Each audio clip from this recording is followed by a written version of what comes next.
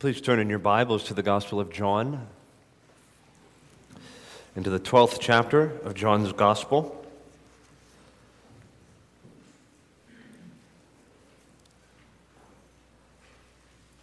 We've been in a series in the Gospel of John the last several months, and today will be the last sermon for the summer at least. We're going to break for the summer and cover some other things, some topical things and other small series. And then we'll return to the Gospel of John in the fall with the Upper Room Discourse beginning in chapter 13. But this morning we come to the close of Jesus' earthly ministry here in chapter 12. And we have a summary of the response of the crowds and a summary of the ministry of Jesus. So please follow along as I read John chapter 12, beginning in verse 37, and we'll read through verse 50. When Jesus had said these things, he departed and hid himself from them. Though he had done so many signs before them, they still did not believe in him, so that the words spoken by the prophet Isaiah might be fulfilled. Lord, who has believed what he heard from us? And to whom has the arm of the Lord been revealed? Therefore they could not believe, for again Isaiah said, He has blinded their eyes and hardened their heart, lest they see with their eyes and understand with their heart and turn, and I would heal them. Isaiah said these things because he saw his glory and spoke of him. Nevertheless, many even of the authorities believed in him, but for fear of the Pharisees they did not confess it, so that they would not be put out of the synagogue. For they loved the glory that comes from man more than the glory that comes from God. And Jesus cried out and said, Whoever believes in me believes not in me, but in him who sent me. And whoever sees me sees him who sent me. I have come into the world as a light, so that whoever believes in me may not remain in darkness. If anyone hears my words and does not keep them, I do not judge him, for I did not come to judge the world, but to save the world. The one who rejects me and does not receive my words has a judge. The word that I have spoken will judge him on the last day. For I have not spoken on my own authority, but the Father who sent me has himself given me a commandment, what to say and what to speak. And I know that his commandment is eternal life. What I say, therefore I say, as the Father has told me. Let's pray once more.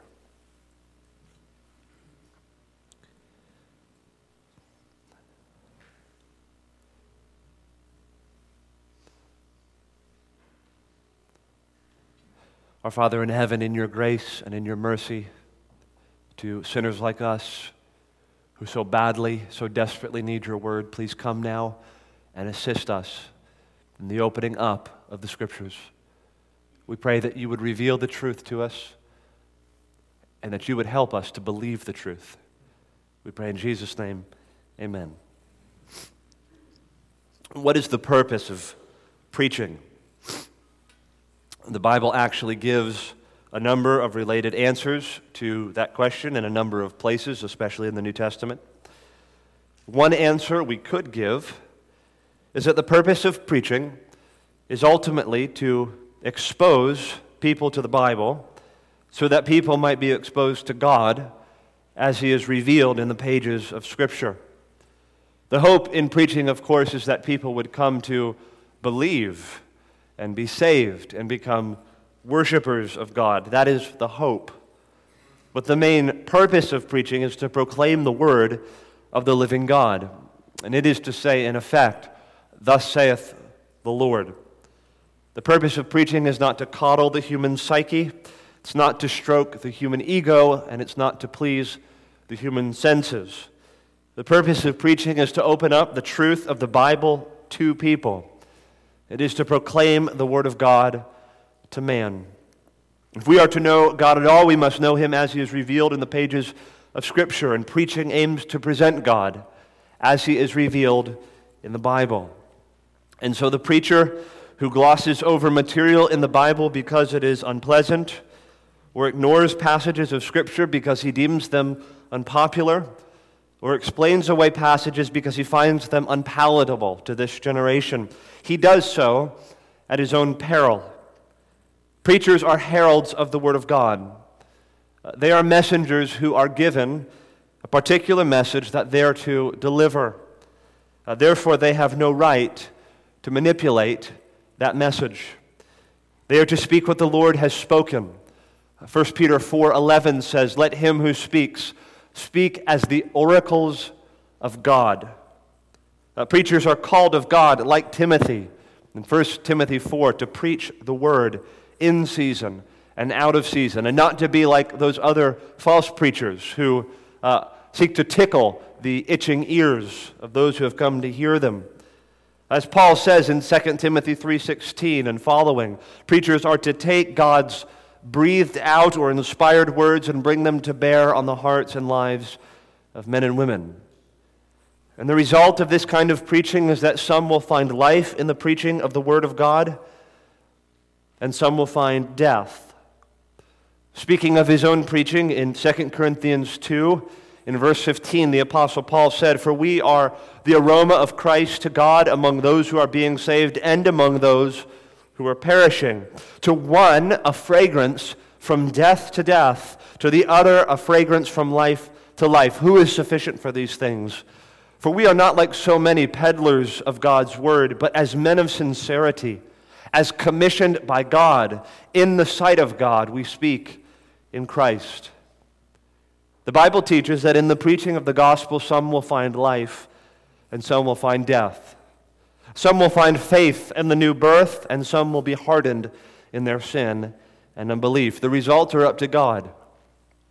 It's ours only but to preach. If I did not embrace this view of preaching, I would not be preaching the passage before us this morning, because the passage before us is a difficult passage to preach, primarily because of verses 37 through 43, which speak of the hardening work of God in unbelievers. That's not a topic that I find particularly pleasant to reflect on. It's not a passage I would choose to preach. I want to preach every week on John 3:16. That God so loved the world that he gave his only begotten Son, that whoever believes in him will not perish but have everlasting life. And I just preach that every week, if it were up to me. But the preacher's role is to say, "Thus saith the Lord."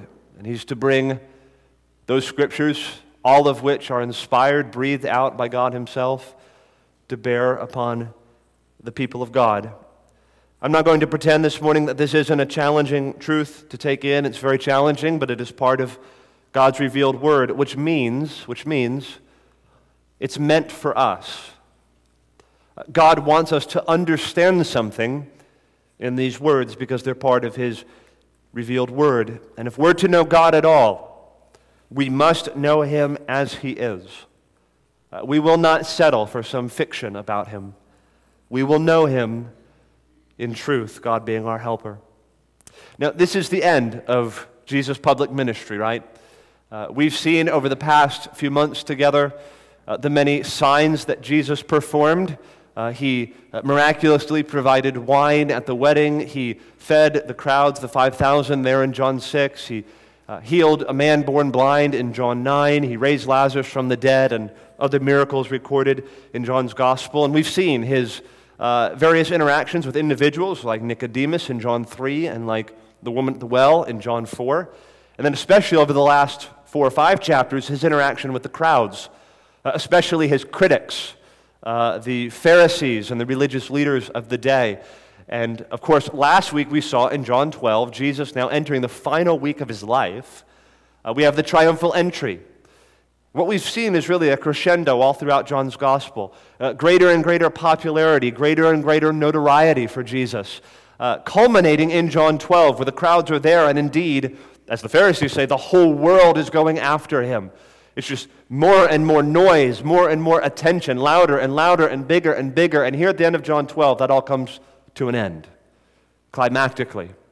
Verse 36 says that Jesus was among them no more. He hid himself. It's all going to end, Jesus' ministry among the world and among the crowds.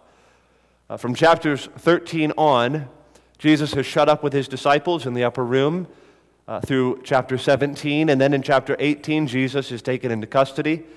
And then he goes to the cross in chapter 19, dies, is raised in chapter 20. And then in chapter 21, he makes various post-resurrection appearances to his disciples. But all of the noise is quieting down now. It's coming to an end. Jesus is going to remove himself from the crowds. and his hour has now come, and he's going to die. But in these final verses of John 12, John does two things for us. Two things John is going to summarize for us in verses 37 through 50. In verses 37 through 43, he's going to summarize the response of the crowds. He's going to summarize the response of those Jews who were there at the triumphal entry of Jesus, there at the Passover feast, the Jews that had been following him and paying attention to his ministry over the past 3+ years. He's going to summarize that response and give some explanation as to why that response was what it was. And then in verses 44 through 50, we have, in effect, Jesus' final words to the world. The very last things Jesus says to a watching world before retreating in private to the upper room with his disciples, and before, of course, going to the cross. This is a pivotal passage in John's Gospel. It's a pivotal passage in the Bible as it summarizes the very end of Jesus' earthly ministry. And so this morning, I just want to consider those two summary sort of statements from John. We'll consider, first of all, a summary of Jewish unbelief, and then secondly, a summary of Jesus' message to the world. Consider with me first a summary of Jewish unbelief. Here's the question: why didn't the crowds, who are almost exclusively Jewish, why didn't the Jews believe in Jesus? So all I want to do is go verse by verse through verses 37 through 43. You look at the end of verse 36, I guess. When Jesus had said these things, he departed and hid himself from them. And then John makes the summary statement, verse 37. Though he had done so many signs. Remember, we don't have all the signs recorded in John's gospel. He's going to say later that we could fill all the books in the world with the things that Jesus did. But though he had done so many signs before them, they still did not believe in him. It's pregnant language. There's a question that's latent in that language. Some of these Jews would have seen Jesus miraculously provide food to thousands of people. They would have seen him heal or heard of him healing a man born blind. They would have perhaps seen him, or at least heard of him, raising a man from the dead, a man who had verifiably been dead for 4 days. He'd done so many signs, and yet they still did not believe in him. And in this statement from John in verse 37, there's sort of this question: why? Why didn't they believe in Jesus? Though they had seen so many signs, though they'd been among him, why didn't they believe that Jesus was the Christ, the Son of God? And there's a few answers I think we can discern in this passage. And the first has to do with fulfilling the Scripture. John is going to quote two verses here. He's going to quote first from Isaiah 53 and verse 1, and then secondly from Isaiah 6 verse 10. So looking on, John 12 verse 37, though he had done so many signs before them, they still did not believe in him. Verse 38, so that, in order that, the word spoken by the prophet Isaiah might be fulfilled. And then he quotes Isaiah 53 and verse 1. Lord, who has believed what he heard from us? And to whom has the arm of the Lord been revealed? Quote from Isaiah 53 and verse 1. Now, what's significant about quoting from Isaiah 53? What's significant about that chapter in the Bible? Well, it's one of the most well-known chapters in the entire Bible, maybe the most well-known chapter in the Old Testament, certainly the most well-known in Isaiah's prophecy. You could turn there if you would like. I'd like to read several verses from Isaiah 53 so that we can get this statement in context. He's quoting from Isaiah 53 verse 1. He wants these Jews to call their minds, his readers, to call their minds to the things that Isaiah said in Isaiah 53 verse 1, or the Lord said through Isaiah. So let's read verse 1 of Isaiah 53 in the context of the first 4 verses. Okay? Who has believed what he has heard from us, and to whom has the arm of the Lord been revealed? For he grew up before him like a young plant and like a root out of dry ground. This is speaking of the Christ, the suffering servant. He had no form or majesty that we should look at him, and no beauty that we should desire him. He was despised and rejected by men, a man of sorrows and acquainted with grief, and as one from whom men hide their faces. He was despised, and we esteemed him not. Surely he has borne our griefs and carried our sorrows, yet we esteemed him stricken, smitten by God, and afflicted. So back in John 12, John wants to call his readers' minds to this passage. Remember, the question is, why didn't the crowds believe in him? Why didn't the Jews believe in him? They'd seen all these signs, and yet they haven't believed. And John says so that the scripture could be fulfilled. There should be no surprise here. It was foretold long ago that the Christ would come, the suffering servant would come, the Messiah would come, and he would be rejected by the Jews. Who has believed our report? To whom has the arm of the Lord been revealed? The suffering servant was despised and rejected of men. He was like one of those from whom men hide their faces. This was to fulfill the scriptures. The Christ would come and he would be rejected by the Jews. But what's interesting is that we see later on in Isaiah 53, if you're still there, that it's not just that Jesus was rejected by the Jews, that the Messiah would be rejected by the Jews. This would actually be in accordance with, in keeping with, the will of God. It was God's will that men and women would reject Jesus and would indeed be unbelieving. Verse 10 of Isaiah 53. Yet it was the will of the Lord to crush him, and he has put him to grief. The question was asked in our Equip class earlier this morning, who is it that killed Jesus? Well, the Jews killed Jesus, quite obviously. But one of the answers that was given is equally true. It was God who killed Jesus. It was the will of the Lord for God to crush his Son. He has put him to grief when his soul makes an offering for guilt. He shall see his offspring. He shall prolong his days. The will of the Lord shall prosper in his hand. Now this is where it gets so wonderful and so confounding that the Jews, it was foretold, would reject Jesus.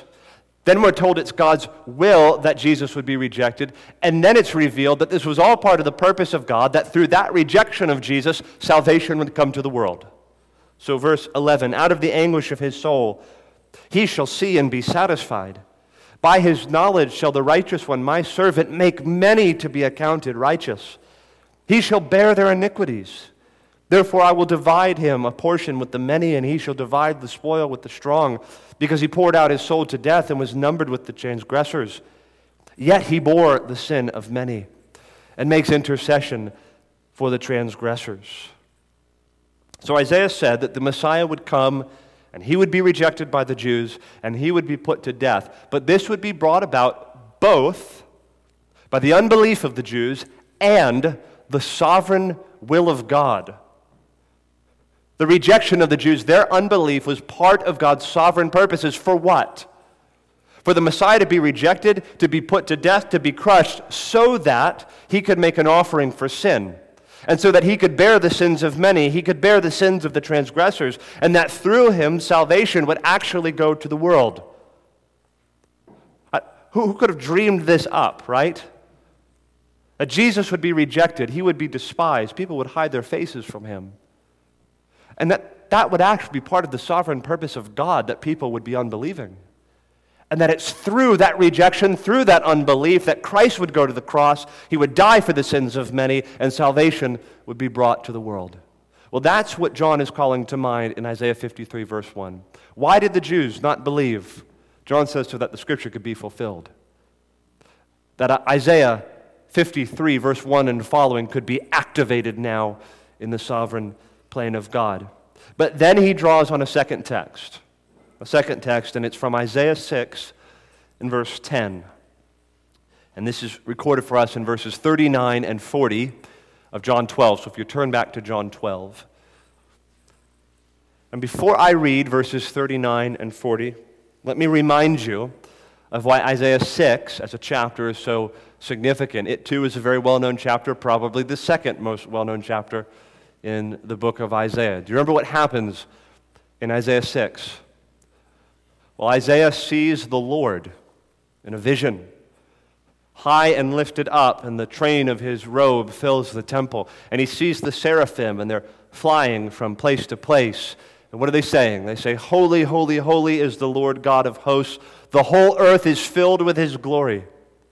And Isaiah, in the presence of this vision, heavenly vision, says, "Woe is unto me, for I am a man of unclean lips, and I dwell among a people of unclean lips. And then one of the seraphim comes, flies to him with a hot coal and touches it to Isaiah's lips as a symbol of purification and forgiveness and cleansing. And then the Lord speaks in Isaiah 6. And he says, "Who will go forth for us? Who will we send?" And what does Isaiah famously say? He says, "Here am I, send me." And then we have the verses that we never quote and that never make the t-shirt in verses 9 and 10 of Isaiah 6. And the Lord said, "Go and say to this people, keep on hearing but do not understand. Keep on seeing but do not perceive." And now here's verse 10. "Make the heart of this people dull and their ears heavy, and blind their eyes, lest they see with their eyes, and hear with their ears, and understand with their hearts, and turn and be healed." This is the verse that John quotes to answer the question, why didn't the Jews believe? So look at it in John 12, verse 39. "Therefore they could not believe. For again, Isaiah said," Isaiah 6, verse 10, "He has blinded their eyes and hardened their heart, lest they see with their eyes and understand with their heart and turn, and I would heal them." Now, what do we make of that? What do you make of that?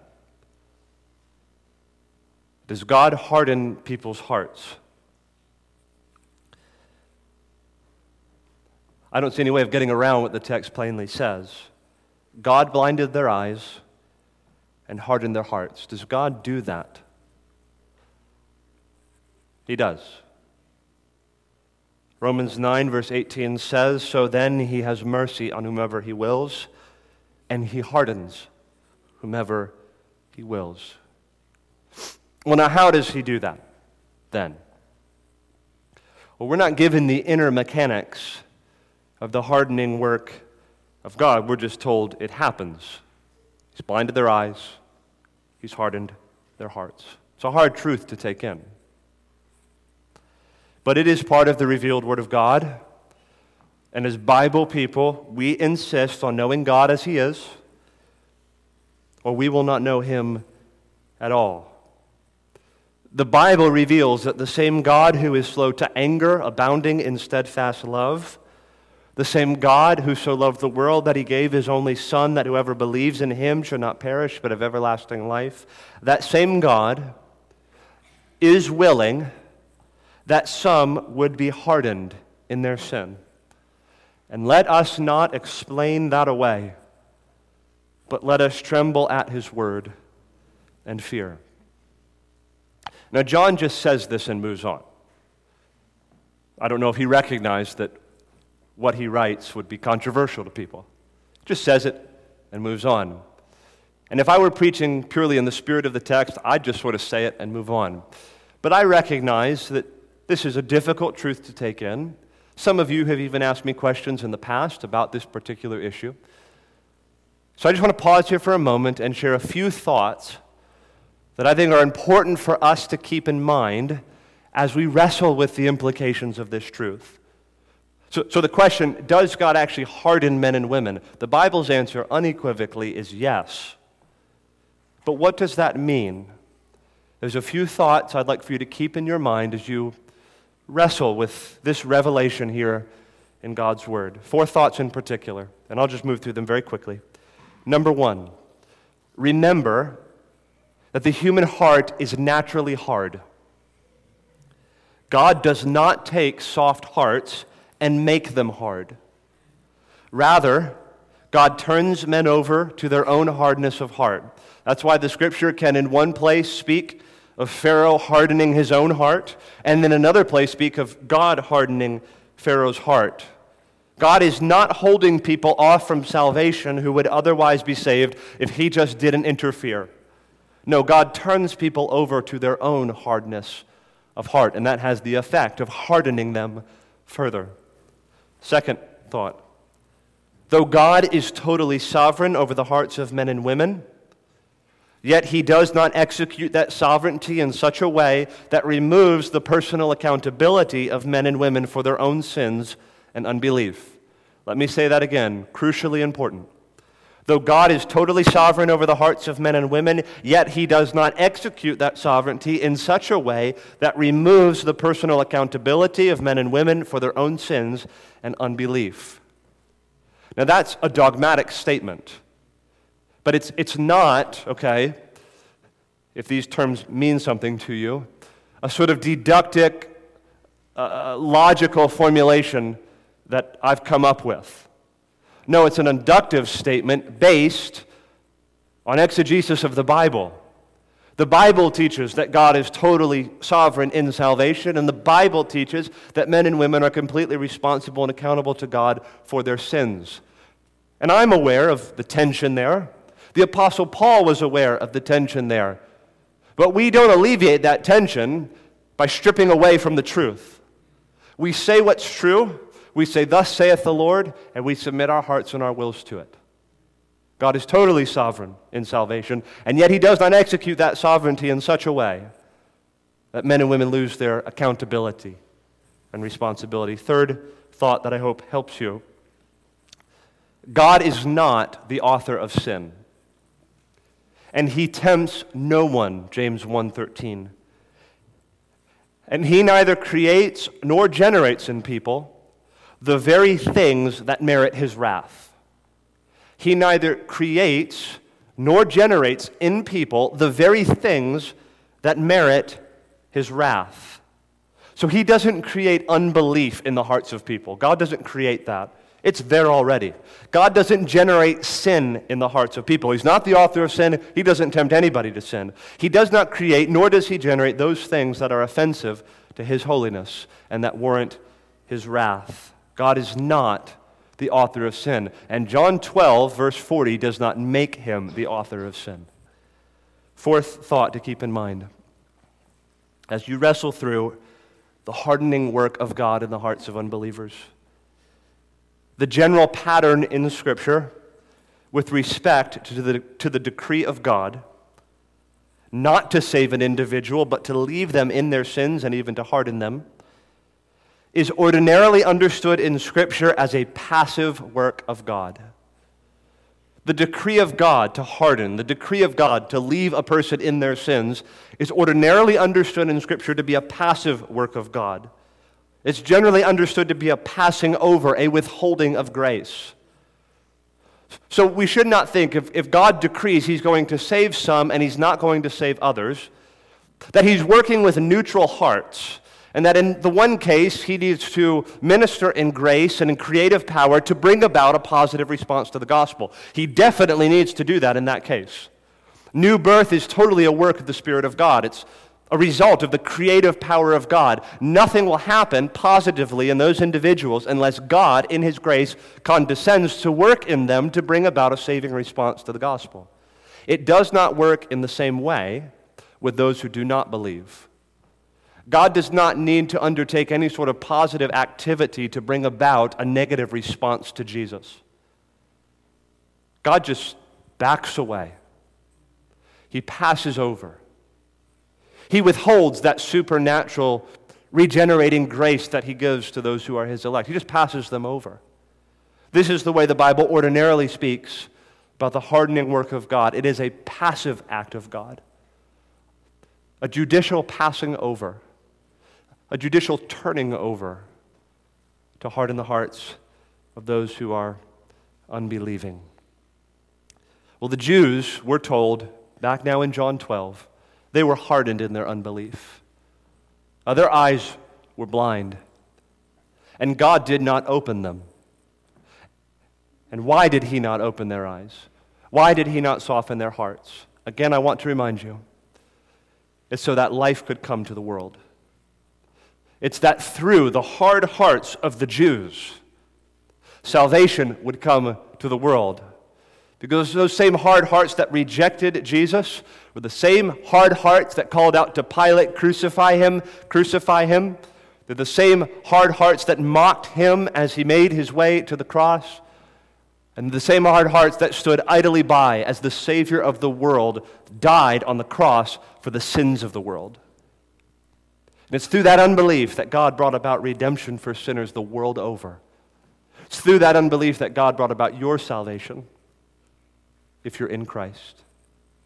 Well, now let's move on to verses 41 through 43. Isaiah said these things because he saw his glory and spoke of him. Nevertheless, many even of the authorities believed in him, but for fear of the Pharisees they did not confess it, so that they would not be put out of the synagogue. For they loved the glory that comes from man more than the glory that comes from God. Why didn't the Jews believe? Well, that Isaiah 53:1 could be fulfilled, and that Isaiah 6:10 could be fulfilled, and the hardening of men's hearts. And yet I read in verse 42 almost this idea that though they were unbelieving, there was something so attractive about Jesus, something so winsome about Jesus, something so incontrovertible about his miracles that people they found themselves drawn to Jesus. And yet even they would not believe for fear of the authorities. As verse 43 says, for they loved the glory that comes from man more than the glory that comes from God. They counted the cost of allegiance to Jesus, of following Jesus, and they chose man over God. Perhaps these Jews were in the same predicament that the man healed from his blindness in John 9 was in. Remember, his parents come and they won't defend him. They sort of say, he's of age, ask him. The parents won't defend him. Why? Because they knew that if anyone showed any sort of allegiance to Jesus, they would be thrown out of the synagogue. So they back away from their son. And their son testifies about Jesus, and he is thrown out of the synagogue. These Jews are in a similar situation. There's something undeniable about Jesus. There's something attractive about Jesus. There's something I see in Jesus that perhaps I want. There's something I see in Jesus that I need to acknowledge. And yet they would not, because they loved the glory that comes from man more than the glory that comes from God. They loved the affirmation that came with their seat in the synagogue than the cross-bearing following after Jesus. People do this all the time today. Choose the glory that comes from man over the glory that comes from God. They think if I follow Christ, I will be despised, I'll be made fun of, I'll be belittled, in some parts of the world even persecuted, and I'll lose all the glory that comes from man. But if I don't follow Christ and live according to the world's values, I'll be liked, I'll be esteemed, I'll be affirmed, I'll be wanted, I'll get glory from man. Hang the glory of God, I'm going after the glory that comes from man. So hear these words, you young people, you who are currently choosing between the world and Jesus. Make no mistake, you're in a similar predicament. You're choosing between the glory that comes from man and the glory that comes from God. Which will you choose? Hear these words, you who are almost there with Jesus. You've thought about repenting of your sins and putting your faith and trust in Him, but haven't fully accepted Him yet. You cannot serve God and man. You cannot have the glory that comes from this world and the glory that comes from God. Hear these words, you Christians who have grown slack in your walk with Christ and don't identify with Jesus in the ways you used to. Listen, it is about to get much harder to be a Christian in 21st century America. A lot of the cultural capital that comes with sitting in these pews today, it's vanishing before our eyes. So get this in your bloodstream, that I want the glory that comes from God. I couldn't care less about the glory that comes from man. Take the world, but leave me Jesus. That's the attitude of faith. That's the attitude of the follower of Christ. Let goods and kindred go, this mortal life also. The body they may kill, God's truth abideth still. I'm going for that glory, the glory of God. I'm embracing the glory as of the only Son sent from the Father. I'm going to trust Him, believe in Him, hang the world, leave the world, give me Jesus. And I will not allow, God being my helper, my heart to be ensnared and wooed by the glory that comes from man. But I will embrace the glory that comes from God. So let's summarize what we've seen under this first heading. Why didn't the Jews believe in Jesus? I can really distill this into 4 answers if you're taking notes. Number 1, because their hearts were hard. Number 1, because their hearts were hard. Number 2, because they loved the glory that comes from man more than the glory that comes from God. Number 3, so that the Scriptures might be fulfilled. That's Isaiah 53:1, 6:10. And number 4, so that salvation could come to the world. Why did the Jews reject Jesus? Their hearts were hardened. They loved the glory of man, so that the Scriptures might be fulfilled, so that salvation could come to the world. Jesus was no failure. He didn't just fail to win a following. No, God was in control. It was the will of the Lord that he would be rejected, that he would be crushed, and that salvation would come to the world. Now the second major heading, and we'll be much more brief here. We've seen a summary of Jewish unbelief. Now, secondly, a summary of Jesus' message to the world. Summary of Jesus' message to the world in verses 44 through 50. What were Jesus' final words to the crowds? Let's read together verses 44 through 50. And Jesus cried out and said, "Whoever believes in me believes not in me, but in him who sent me. And whoever sees me sees him who sent me. I have come into the world as light, so that whoever believes in me may not remain in darkness. If anyone hears my words and does not keep them, I do not judge him, for I did not come to judge the world, but to save the world. The one who rejects me does not receive my words. He has a judge. The word that I have spoken will judge him on the last day. For I have not spoken on my own authority, but the Father who sent me has himself given me a commandment, what to say and what to speak. And I know that his commandment is eternal life. What I say, therefore, I say as the Father has told me."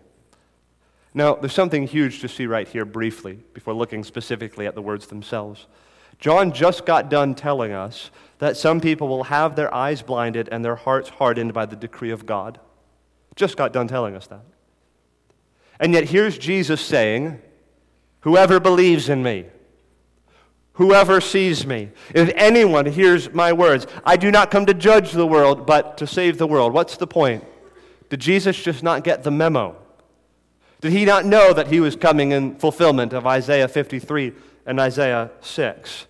No, the point is this. The sovereignty of God in salvation, and even in the hardening of unbelievers, is not to impede in any way the free and sincere offer of the gospel to all men and women everywhere. I'll say that again. The sovereignty of God in salvation is not to impede in any way the free and sincere offer of the gospel to all men and women everywhere. Nothing about verses 37 through 43 should keep us from saying what Jesus plainly says in verse 46. That Jesus has come into the world as light, that whoever believes in him may not remain in darkness. There is no one in the world you cannot say those words to. Believe in the light of the world, and you will be saved. There is no soul under heaven you cannot say that to. The sovereignty of God is in no way opposed to the free offer of the gospel. Now, verses 44 through 50 are the last words of Jesus on earth before being alone with his disciples for a time and then going to the cross. He's 5 days from being crucified. And these are the last recorded words of Jesus to the crowds. Just want you to feel the weight of this moment. Jesus has just possessed in triumph into Jerusalem. They've laid down the palm branches before him. He fulfilled the prophecy of Zechariah 9:9 coming in on a donkey's colt. And there he revealed that he himself is the King of Israel.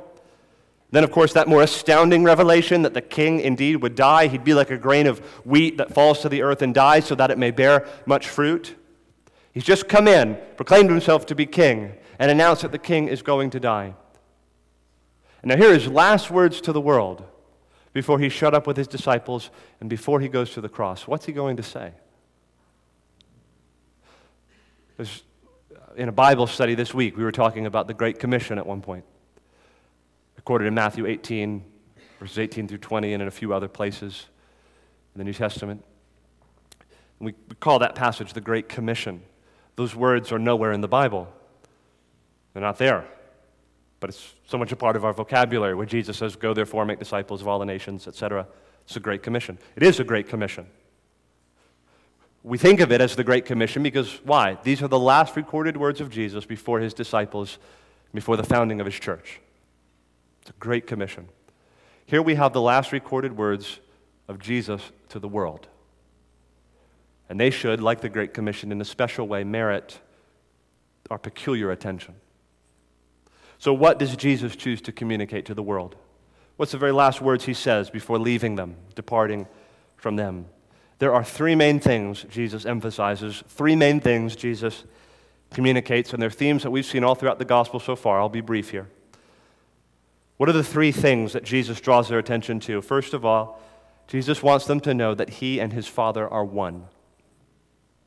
Jesus and his Father are one. Jesus said that back in John 10, I believe, verse 31. I and the Father are one. Back in the very beginning of John's Gospel, verse 1, in the beginning was the Word was with God, and the Word was God. Jesus wants us to know, wants the world to know, I am one with the Father, and I am the only one authorized to speak for him. Because I'm the Son of God. I'm the only begotten of the Father sent into the world. So he says, verse 44, Jesus cried out and said, whoever believes in me believes not in me, but in him who sent me. And whoever sees me sees him who sent me. Jesus is going to say in a couple chapters from now in John 14, Philip says, Lord, show us the Father. And what does Jesus say to him? Have I been with you so long? Whoever has seen me has seen the Father. You want to know what God is like? You want to know what the Father is like? Look at me, Philip. Look at me. Whoever has seen me has seen the Father. And if you believe in me, mark my words, you're not only believing in me, but you're believing in him who sent me. I and the Father are one. And I'm authorized as his unique Son to speak for him. And that's what he says in verse 49. For I have not spoken on my own authority, but the Father who sent me has himself given me a commandment, what to say and what to speak. And I know that his commandment is eternal life. What I say, therefore, I say, as the Father has told me. I'm leaving the world, but I want you to remember, whoever has seen me has seen the Father. And the words I have spoken to you are the words of my Father in heaven. I speak for him. As these crowds remembered back on the things Jesus had said, the things they had seen him done, Jesus' instruction is, that's the one speaking with the authority of the Father. That's the one carrying on the works that he had witnessed in heaven. The one carrying on the works he was authorized to do by the Father. I and the Father are one. That's the first thing Jesus emphasizes. The second thing Jesus emphasizes in these final words to the crowds, to the world, Jesus tells them that he is the light of the world. And he is the light of the world. He said this in John 8 and verse 12. Said it again in John 9, verses 4 and 5. And he says it again here in verse 46. I have come into the world as light, so that whoever believes in me may not remain in darkness. It's one of the most wonderful verses in the Bible. Remember the definition we gave to that word world in John's Gospel? God so loved the world, he loved the cosmos. What does John mean when he uses that word? Well, whenever you see that word in John's Gospel, world, he is referring to the created order in active rebellion against God. So, we observed in John 3:16, it's not that we're to be so impressed that God loved the world. 8 billion people, or however many there are on the world now. So big. It's not the bigness of the world that's emphasized, it's the badness of the world that's emphasized. It's that God loved the world, the created order in active rebellion against its maker, that realm of darkness. And he came to that world as light. He came as the light of the world, so that people who believe on him will no longer remain in darkness, but will have the light of life. Jesus is pleased to shine on them and to bring into their world of sin and darkness perfect clarity, moral purity, salvation, revelation light, and to give them the light of light by which they will no longer walk in darkness but walk in saving light. And Jesus says that if you have me, you have the light of life. Jesus says, I've come into the world, the created order in active rebellion against God, that realm of sin and darkness, and I have come as the light of the world, that whoever believes in me will not remain in darkness. What a precious truth to people who can remember what it was like to be in darkness. Has the Lord fulfilled His promise? You're not going to remain there. You're not going to stay there. I'm going into that realm of sin and darkness. I'm pulling you out. You're not going to remain there anymore. You'll walk in the light that I provide as the light of the world. And this is Jesus' message to the crowds. You who are in darkness, upon you has dawned a great light. Isaiah 63. I have come as light into the world, that whoever believes in me will not remain in darkness. And then the third thing that Jesus conveys in these final words, and that is that His mission is one of salvation, not condemnation. It's one of salvation, not condemnation. Now, John 3 said the world is condemned already. It doesn't mean that people aren't condemned in their sin. They will be condemned. There will be no condemnation for those who are in Christ Jesus. But the world will be condemned. But the point is, if God never sent His Son into the world, He doesn't have to do anything to condemn anybody. The world's already condemned. But Jesus comes on a mission of salvation. He comes not to judge the world, but that through Him the world might be saved. Verse 47, if anyone hears my words and does not keep them, I do not judge him, for I did not come to judge the world, but to save the world. Though He doesn't save every individual person, but He saves every kind of person. People from every tribe, tongue, people, and nation. And He's the only the only Savior the world has. And as He sees those crowds, He knows what's going to come. He knows He's 5 days from His crucifixion. What He wants them to know is that I have come into the world as light, and I've come to save the world. I've come with a message of salvation. I've come with a gospel of grace. I've come with a command from my Father that's not eternal death, but is eternal life. And it's that message and that gospel that I'm bringing to you. And John, through Jesus' words to the crowds there, says this to every reader of his gospel, to every person in the world even today. The mission of Jesus was a mission of salvation. And that mission is still being carried out today. How I wish I could somehow bring the risen Christ to you this morning. He does come through His word. And what would He say to you if He came this morning? What would He say to the world if He could have the tallest platform from which to speak and to cry out and to lift up His voice? What would He say now, 2,000 years on from His crucifixion? He would say, you need to know this. I and the Father are one. I am the way, the truth, and the life. No one comes to the Father except through me. Don't believe the lies of the professors and the prophets and the politicians. You want access to God. You come only through me. I and the Father are one, and I alone speak for Him. And He would say to a watching world, and He has said through His word, I'm the light of the world. If you believe on me, you will not remain in darkness. This realm of sin and death and condemnation and darkness, I have come to it. And if you embrace me, if you believe on me, if you become a follower of mine, you will not remain there, but will have the light of life. And He would say to a watching world, a listening world, that my mission is not one of judgment. Judgment is coming. The Word will judge on the last day. But the reason I came, the reason I died, and the reason I rose again was so that sinners could be saved by the grace of God, could be saved through the gospel, could be saved through repenting of sin and believing on the Lord Jesus Christ as the Christ, the Son of God, that by believing they may have life in His name. His words haven't changed. His purposes haven't changed than what they were then, 5 days before He went to the cross. And He says them to you now. I'm one with my Father. I'm the light of the world. If you believe in me, you won't remain in darkness.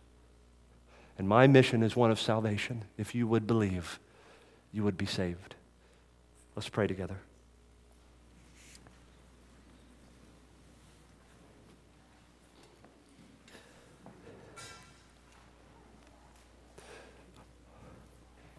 Our Father in heaven, we pray that you would cause the words of the risen Christ, the words of your word, to be alive in our hearts now. that you would awaken our minds, awaken our spirits to the truth of your word. We so thank you that the command that you gave to your Son, the commandment he was to act out and to speak, was eternal life. Not judgment, not wrath, not death. You have given us other warnings in your word that all those who reject Christ, all those who refuse to acknowledge you as the true and living God, will come into judgment. But we thank you that you sent your Son to bring eternal life to all those who believe. Oh, cause our hearts to run out to him, pleading with him, Lord, have me, take me, save me, forgive my sins. Please make me a follower of yours. Take me out of the darkness I have been caught up in. Don't allow me to remain there. Bring me into the light of your love and in the light of your kingdom. Do that for sinners in this place even now. And for those who perhaps for many years have been walking in the light and walking as followers of Jesus, convince us afresh of the beauty and the wonder of the gospel. As we come before the Lord's table now and remember your death for sinners, we pray, Father, that you would, in a special way, in a fresh way, awaken our hearts to the glory of the message of salvation, to the glory of what you have done in the death of your own Son for sinners like us. Give us very great thoughts, very high thoughts of your grace. We pray in Jesus' name, amen.